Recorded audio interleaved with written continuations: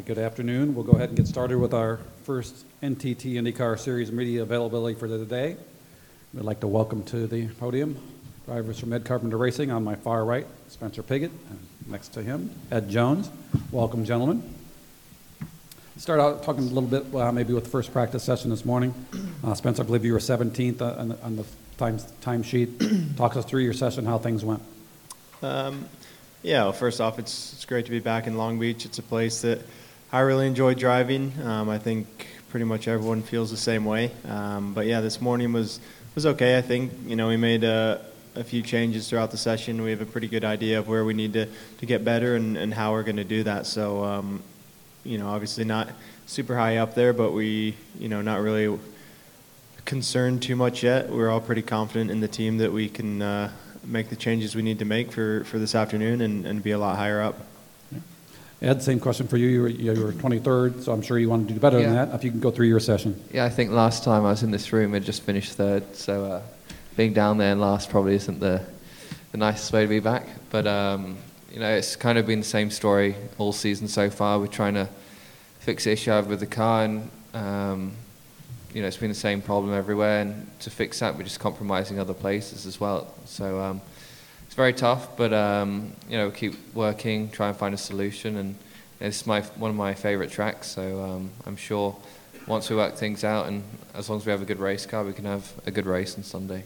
I was just going to lead into that. Your two races here previously, you finished third and sixth. You won the race, the Indy Lights race here in 2015, when you guys finished 1-2. So what is it about this circuit that adapts to your style, or why do you like it so much?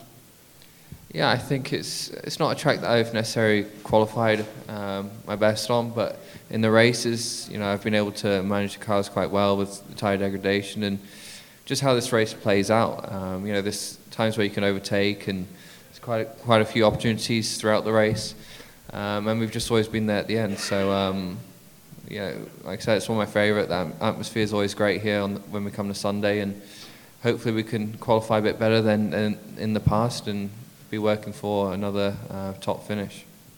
And Spencer said you finished second in the Lights race here a few years ago. I believe your best IndyCar finish is 8th a couple years ago.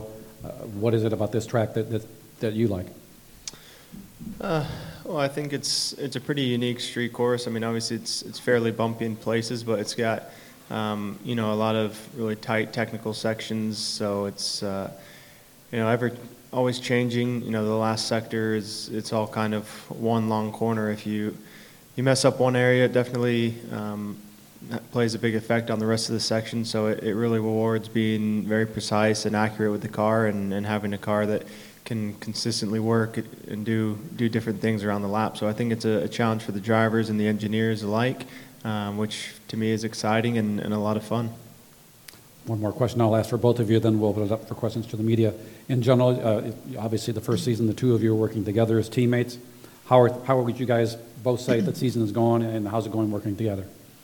Yeah, it's been great so far. Obviously, I've raced against Ed for a while now, back in Indy Lights, so we've known each other but never worked together, and I think it's been really good so far. More often than not, we are kind of looking for the same things out of the car, which is nice to be able to work together in one direction. And as far as the season goes, it's been a little frustrating at times. We seem to have had some good finishes going, especially the last couple of weekends, and then pit lane seems to be a big struggle for us right now, whether it's getting caught up in someone else's mess or kind of causing our own mess. So that's kind of been detrimental to our races, and hopefully from here on out we can just have nice smooth races with no issues and really just put a nice clean string of races together.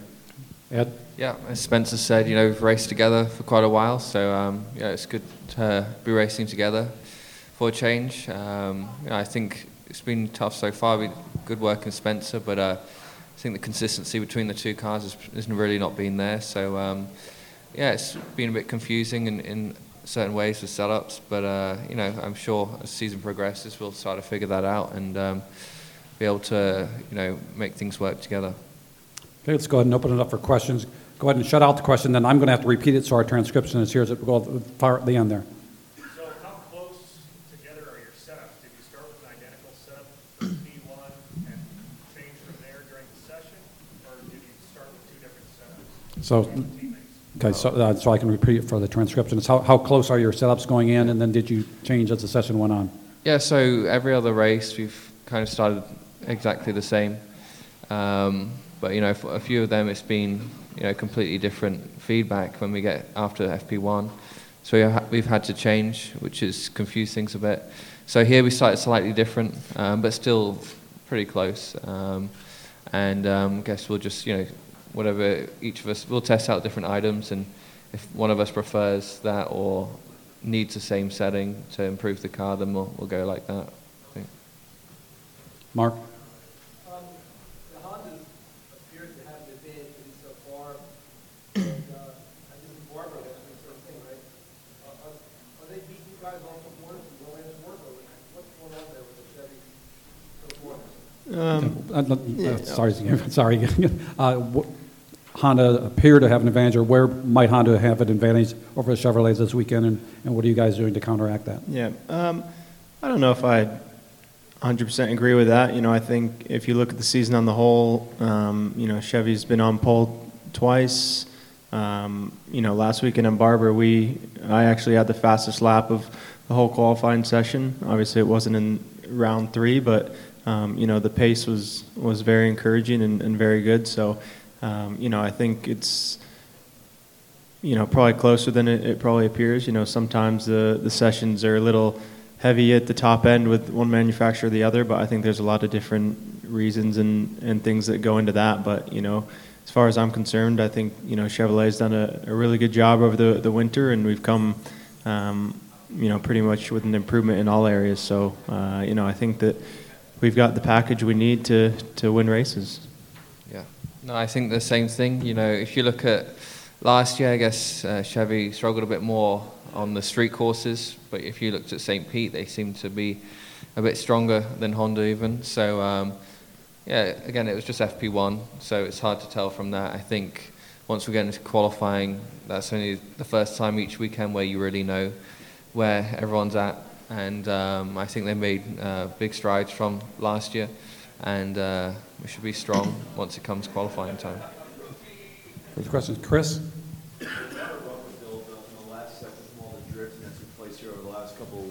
Has that been a benefit to y'all getting to the last sector, or has that not been able to be used by y'all? What's the question about how the different rubber is affecting getting around in the last sector?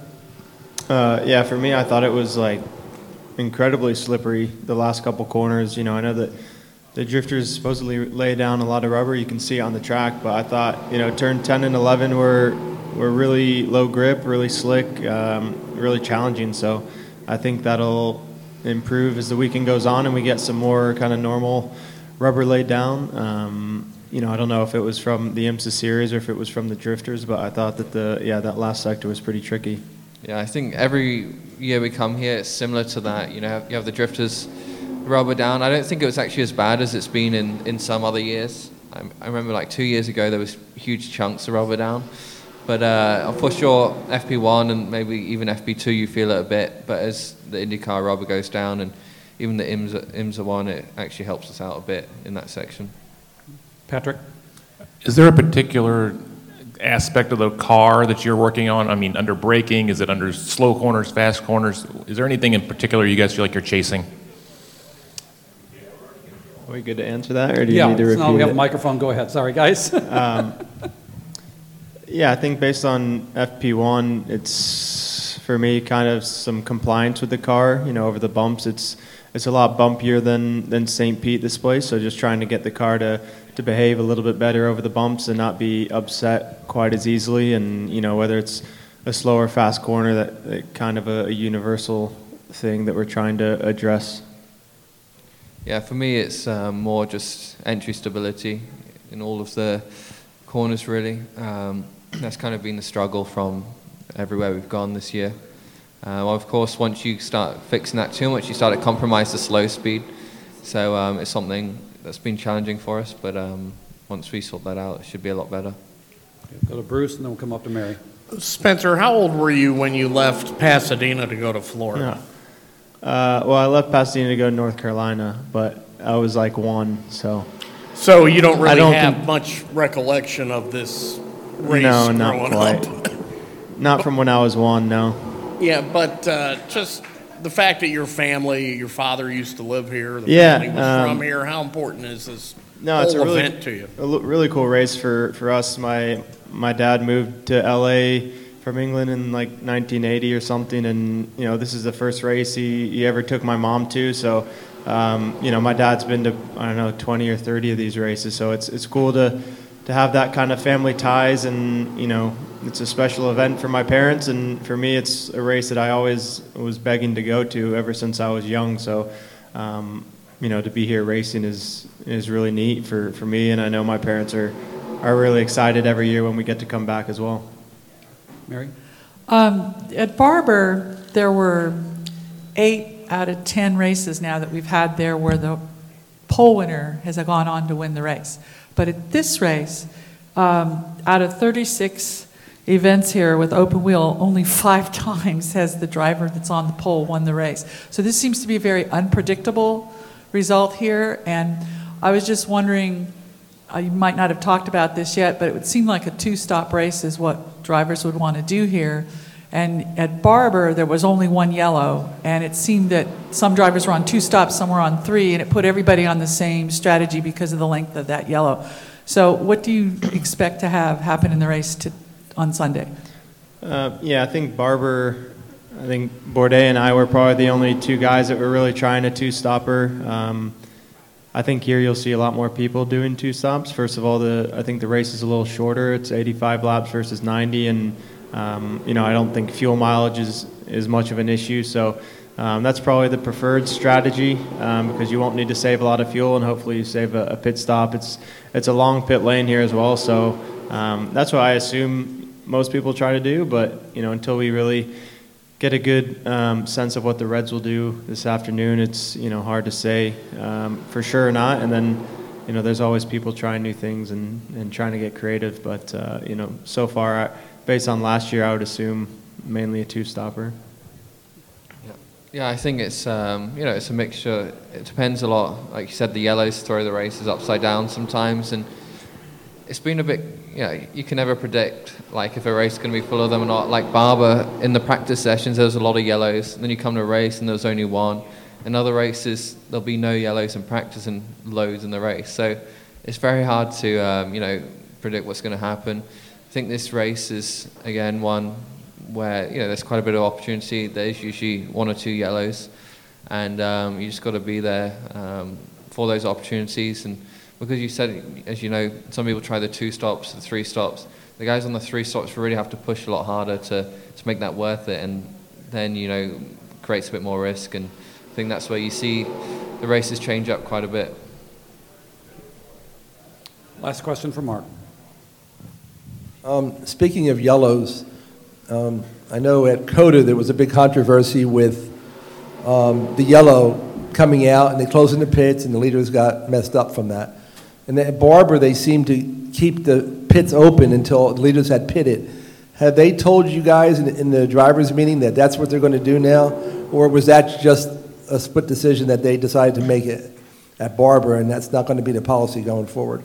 From the way I understand it, it seems to be you know, dependent on the circumstances. Obviously at COTA, the crash was covering pit entrance, so you know, you couldn't really leave the pits open in that situation because there was a car, you know, and safety crew right there at pit entrance. And you know, Barber was a little bit different with Graham stopped on the other side of the track, and you know, obviously Max ended up kind of in the wall there at pit in. But I think it's, you know, whether or not race control deems it as a dangerous situation. If they can keep the pits open until everyone gets a chance to pit, I think they will. But if it could be more dangerous than it is, you know, if it's not worth the risk, then I think they'll close it right away.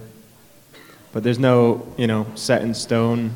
As soon as there's a yellow, they're going to automatically close the pits right away. They might, you know, it's, yeah. All right, with that, gentlemen, wrap it up. Thank you very much. Best of luck with the rest of the weekend.